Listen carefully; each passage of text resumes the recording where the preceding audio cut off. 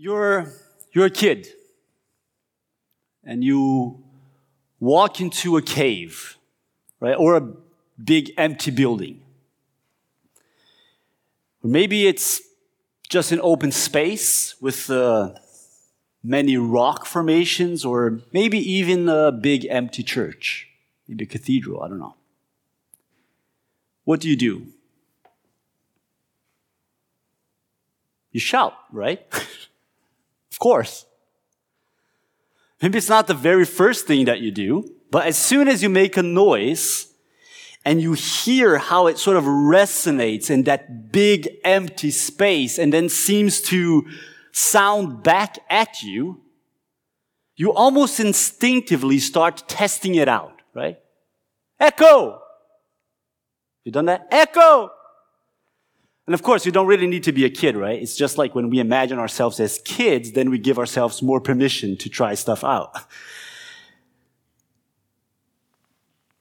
Have you done that? Echo! And you try to hear back.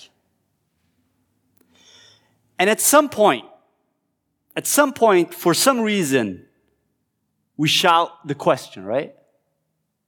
Hello! Hello! Anybody there? Who's there?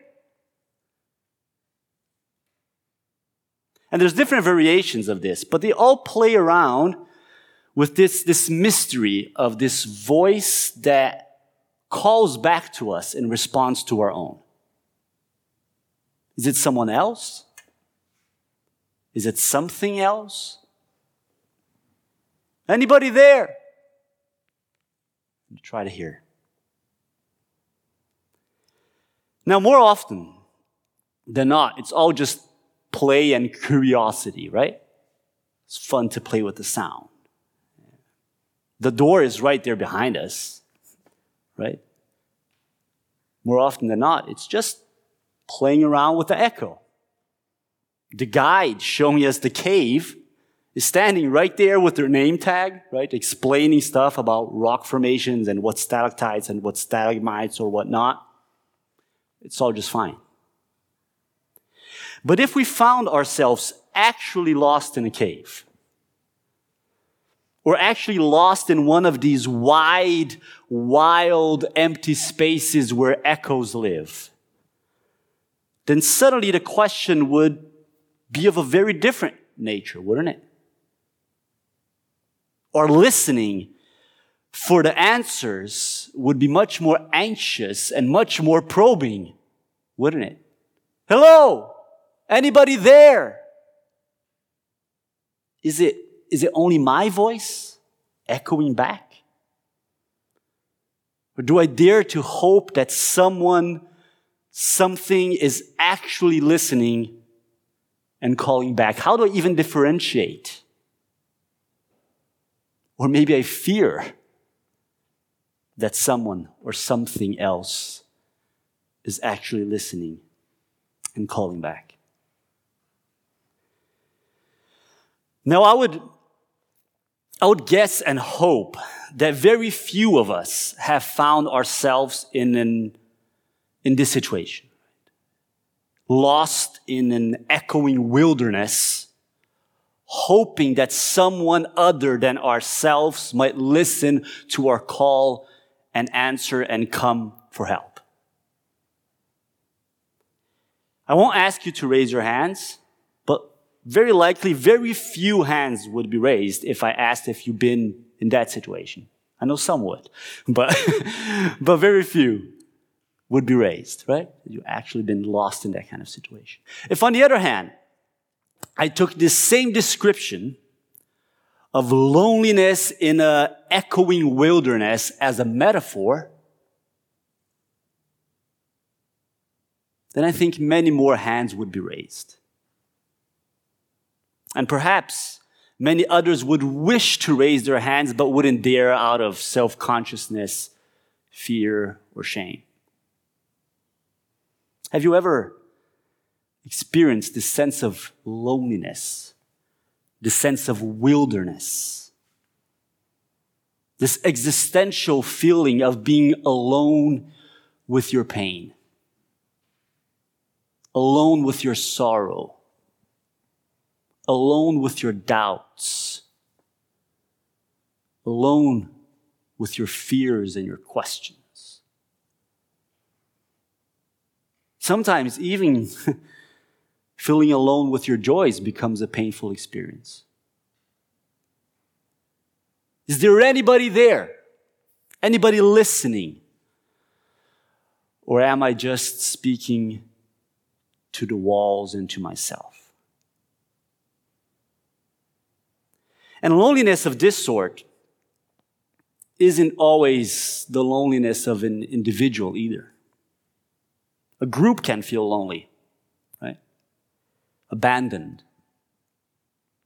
Taking whatever comfort they may take in each other, yet still struggling that their voices beyond that group return nothing but echoes from big, empty, hard surfaces. Anybody there? Any voice that will respond in this sprawling wilderness? This question, this call, it has also often been both the individual and the collective cry towards any notion of the divine that we may have or might construe. There are many experiences of wilderness in the world. Finding ourselves in empty, barren, lonely spaces. And when we find ourselves in these places, both the non-theists and the pious believers often find themselves shouting similar questions in their souls, or their inner selves, or, however we want to divide and understand our human complexity. Is anyone listening? Is anyone seeing? Are we alone in this space? Are we alone in this experience? We're now in the season of Lent. And Lent has a lot to do with wilderness, with wild spaces where our needs and our limits confront each other in the geography of the world and in the geography of our souls. Those of you who have been coming to OIC for a while know that this year we are paying a bit closer attention to the liturgical calendar, right? So there's the church throughout the world, with some variations, often follows a calendar, a cyclical calendar. Just like we every year, do January, February, and go on and cycle. So there's a liturgical calendar that churches throughout the world follow with some variations. And it cycles through. We start with Advent towards Christmas, and then we go through the season of Epiphany that we just began, and then we go into Lent, Easter, and so on until we come back. And this year in OIC, we're just paying a bit closer attention to that. We have marked it in different ways, especially with the holidays, with Easter and Christmas and all that. But we're like, okay, what do we learn from this? We're trying to pay attention to it. And now is the season of Lent. Now we've come, starting last Sunday, to the season of Lent. And we're exploring the liturgical calendar, learning from it, and allowing it to shape also our series of preachings. And we have called our Lent series Echoes. Is it there? Yeah, it is there. Awesome. Echoes. And in this series, we want to explore some of the experiences of wilderness, right? Of loneliness, of abandonment in the middle of life. And we want to say something about the Christian response and about the Christian responses. And I really do think that response is a much better word than answer here. Answer is a word that closes, right? Answer is a word that closes. Response implies conversation. It implies ongoing sensibility. It implies listening. And it is response because it is about God's response to us. But it is also responses because it is also about our responses to each other. And last week, Christina led us into this conversation. She walked us into the wilderness, in a way, to tell us that we would find someone there, that we would find Christ there. Incarnation. Incarnation is what we call this act and this discovery. That God not only is present in the wilderness, but that God chooses to make the God self present in a way that feels the hot sand of the desert burning against the soles of his feet. In a way that feels the sweat rolling down his brow under the unmerciful sun. Jesus Christ of Nazareth, walking through Galilee,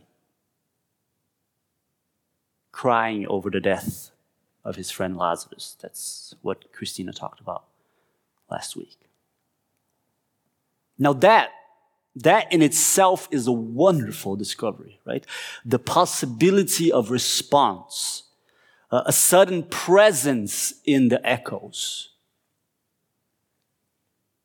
And today I want to follow deeper into the discovery. Deeper into Lent, deeper into the question. And to do that, I want to follow Jesus into the wilderness. A bit more literally today. And I want to do that guided by St. Matthew, the gospel writer, and Matthew is the one who today paints the landscape for us. And I want to read from the gospel according to St. Luke, chapter 4, verses 1 to 11, where Matthew tells us, "Then Jesus was led by the Spirit into the wilderness to be tempted by the devil. After fasting 40 days and 40 nights, he was hungry. The tempter came to him and said, 'If you are the Son of God, tell these stones to become bread.' Jesus answered, 'It is written, man shall not live on bread alone, but on every word that comes from the mouth of God.'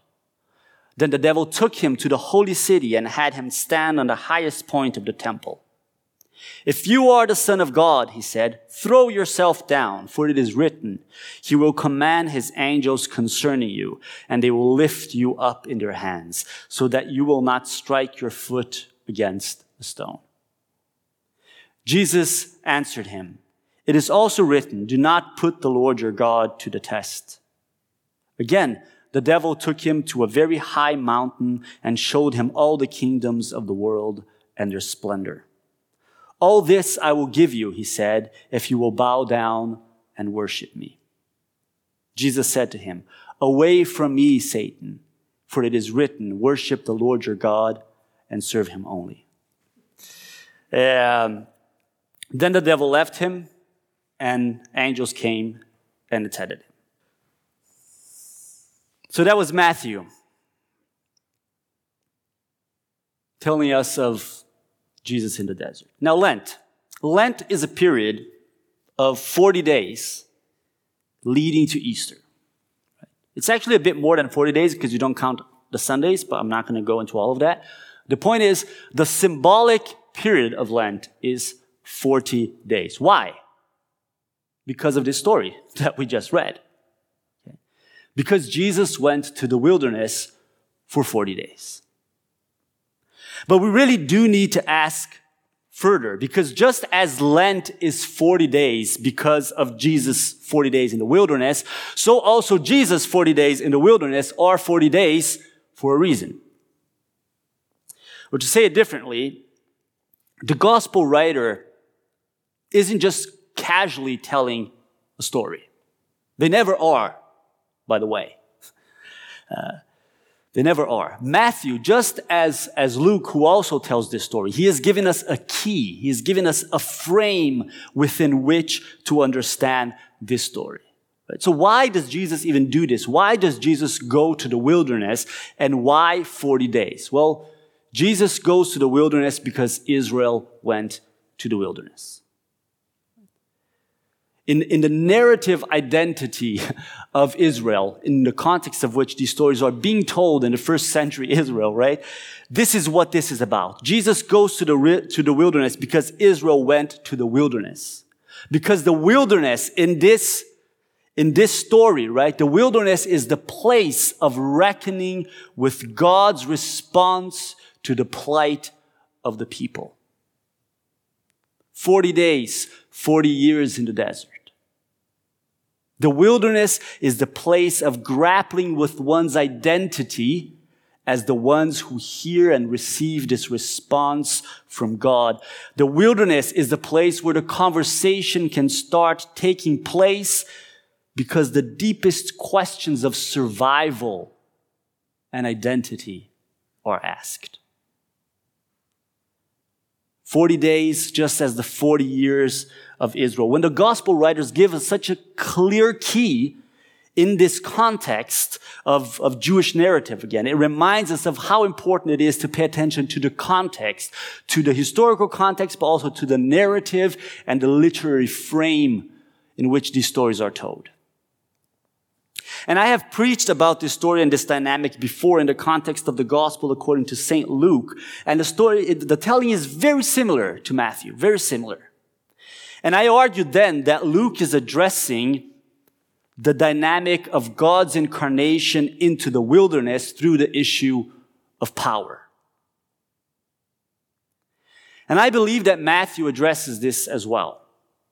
But Matthew has a somewhat different twist in his storytelling, in the way he is telling the story. But let me first talk a bit about what I mean by the issue of power.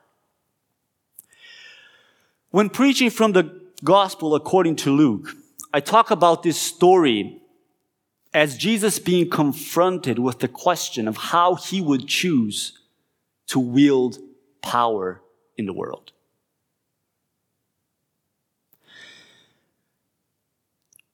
So this is, in the context of Luke, a story in which the gospel writer makes clear for us the manner in which we should understand Jesus' power through the rest of the gospel, by showing us how Jesus chooses to wield power. And Luke has the story of the baptism of Jesus with a strong language of authority. And then he brings us to this story in the desert, and he follows to Jesus in the synagogue in Capernaum, open the text of Isaiah and saying, now I'm having Matthew and Luke. The Spirit of the Lord is upon me, for I have come to spread good news to the poor, deliverance to the enslaved, and so on and so forth. I don't remember it now by head, right? So that's the context in the Gospel of Luke. And I labeled these three temptations that we have in this story under three areas in which power is wielded, right? Economical power, political power, and religious power. So economical power has to do with how we deal with resources.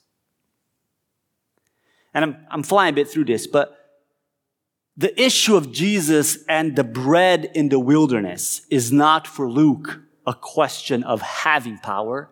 It is a question of how power is used, how it is wielded. And the accuser, which is where that word devil comes from, Satan, which means the ones who accuse, the accuser comes to Jesus and says, there's plenty of rocks. You're hungry. Make bread for yourself, right? To feed yourself. And Jesus responds by saying no, not on bread alone, but on the word of God, which is a reference to a context in Deuteronomy. And then a bit later on the Gospel of Luke, again, paying attention to the big arcs in around chapter 9, if I'm not mistaken, Luke shows us Jesus multiplying bread for a huge crowd. So for Luke, it's not an issue of if Jesus has or does not have power. The question is how that power is yielded. And economical power is about access to resources and controlling how they may be used. And Luke is telling us, and Matthew as well, I argue, Jesus will eat when he needs to eat. He will invoke divine power to feed a whole crowd that is hungry and has no food. But he will not invoke that power to feed himself alone. Economical power, how we deal with resources and all of that, and how Jesus will do that in the world. Okay. The other one is political power.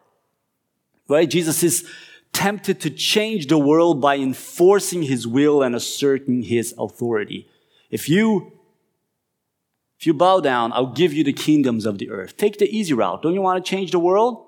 Rule it. I'll make it happen if you just do this. Right?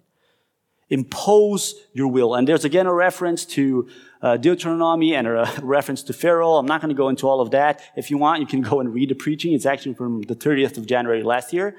But the notion that ends justify the means, right?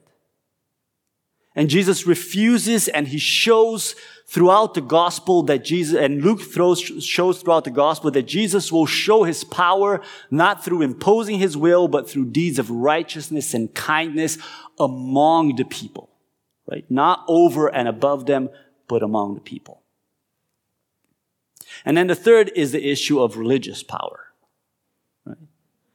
And here Jesus is tempted to use the religious apparatus to rally up followers and display his divine authority. Aren't you divine? Well, then go to the temple, which everybody recognizes as the center of religious power, and do a show of power so everybody will rally to your cause, and you can use the whole apparatus to do your agenda. But Jesus does a very different route, and he chooses to die out of the city walls, together with prisoners, the death of a criminal. Now, this was a very quick overview, right? And again, you can hear the whole preaching on our podcast if you want. It's from last year, January. My point is, this has to do with the dimension of wielding power. But there's a different side to this, isn't there? There are those who wield power, and there are those over whom power is wielded. Right? The world has the powerful and the crowds of powerless.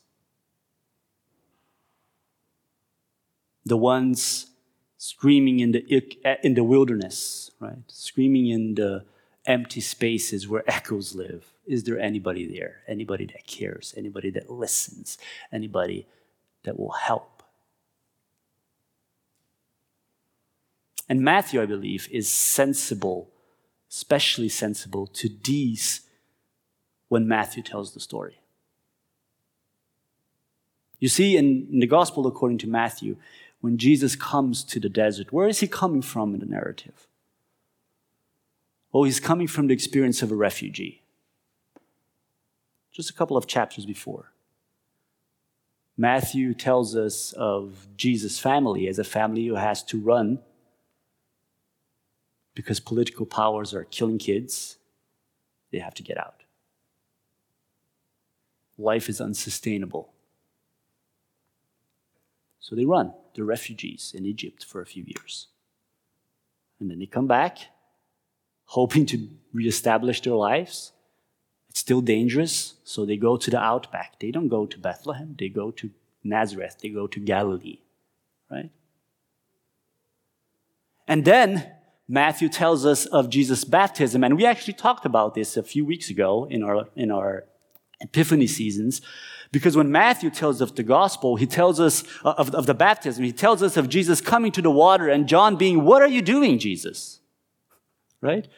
John being utterly confused because this is the anointed one of God. Why is he taking part in a ritual that is essentially about getting in touch with our humanity and our brokenness?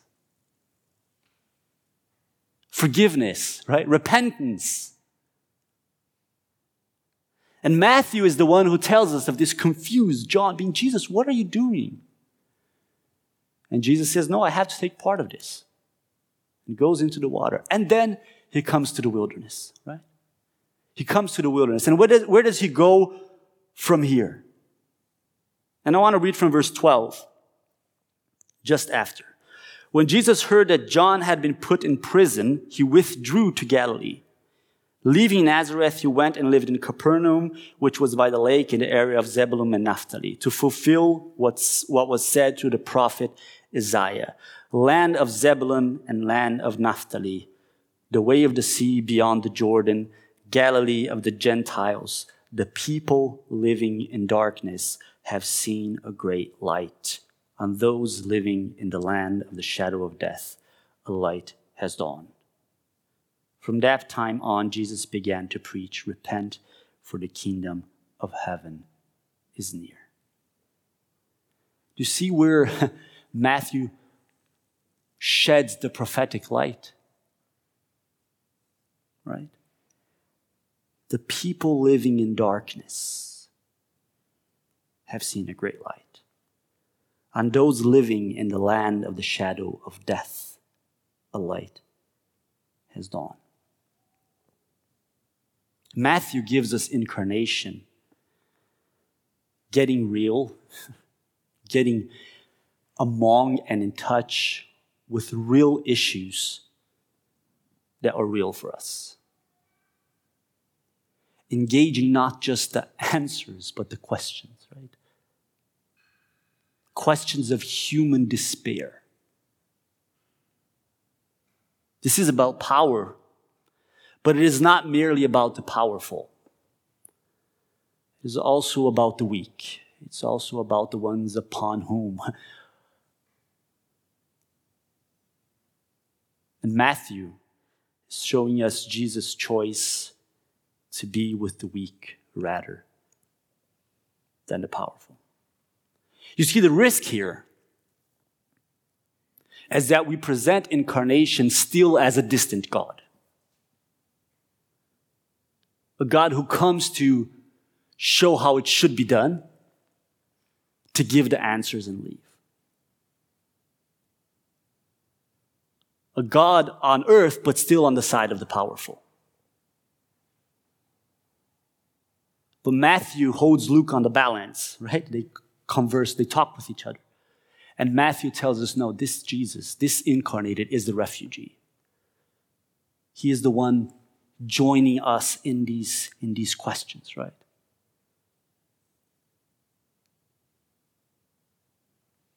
One who walks with the powerless. We can still bend and construe incarnation as a matter of some sort of distant grace. We can imagine for ourselves a Jesus that comes but doesn't rub bodies with us, right? Keeps his distance.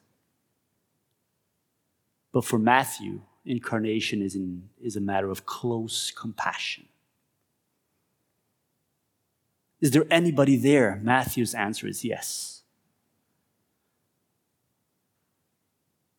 Not only is there anybody there, Matthew's answer is there's somebody here. Here.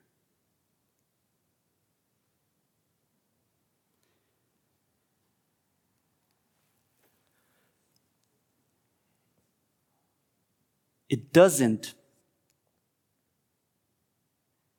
shut the questions, does it?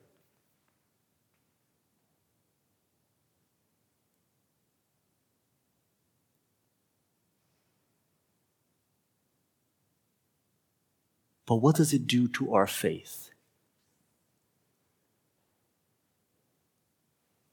To have a God in the middle of it all, right? That joins us in the questions, in the pain.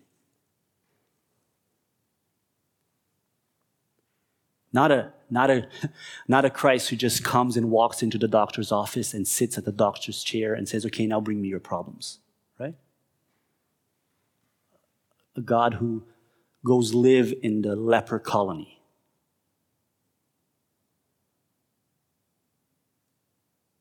Goes rub their skin, our skin. What does that do to our hope and our practice of responses in this wilderness?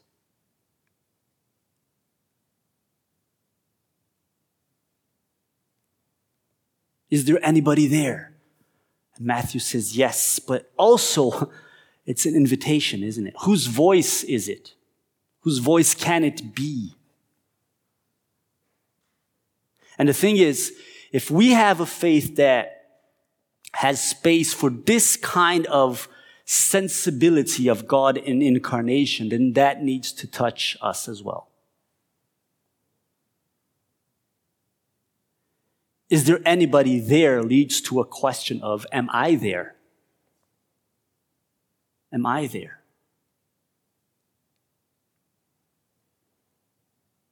Being where we are is one of the most difficult exercises of spirituality. Allowing to imagine, hope, and live as if God is present where we are, and not merely where we want to be, or hope that we will get, is one of the hardest exercises of spirituality. But it's where the power and grace of incarnation are really allowed to flourish and be gospel, be good news. And we will spend time these next weeks exploring these dimensions of wilderness in sort of different stories and different experiences. But this is fundamental, isn't it? To believe that God is present in the middle of it all, and that we can be present.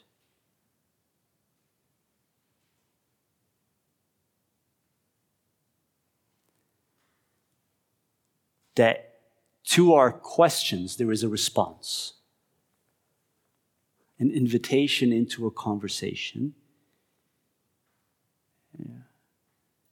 the possibility of a presence in those echoes.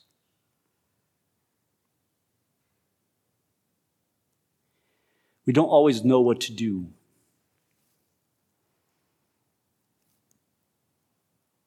With a God in the wilderness, right? We know what to do with a God in the temple. We know what to do with a God gilded with gold.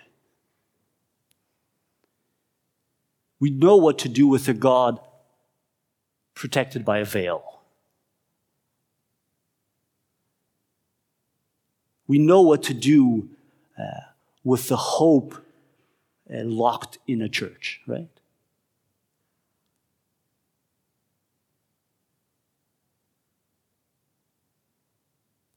But out there, we are asking in our souls, and so many are asking in their souls, is there anybody there? Where do we believe Christ is? Where are we willing to be?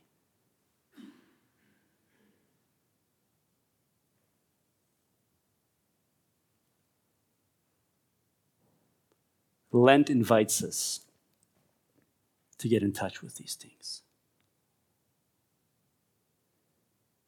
To invite ourselves out into the spaces of wilderness. God's there already, but inviting us. May the Lord bless you and keep you. May the Lord make his face shine upon you that you may know that he is gracious towards you. May the Lord turn his face towards each and every one of you into the reality of your lives, into your days of joy and your days of sorrow, that he may bring you of his peace. So go in the peace of our Lord Jesus Christ and serve the world, serve each other, serve the Lord joyfully. Amen.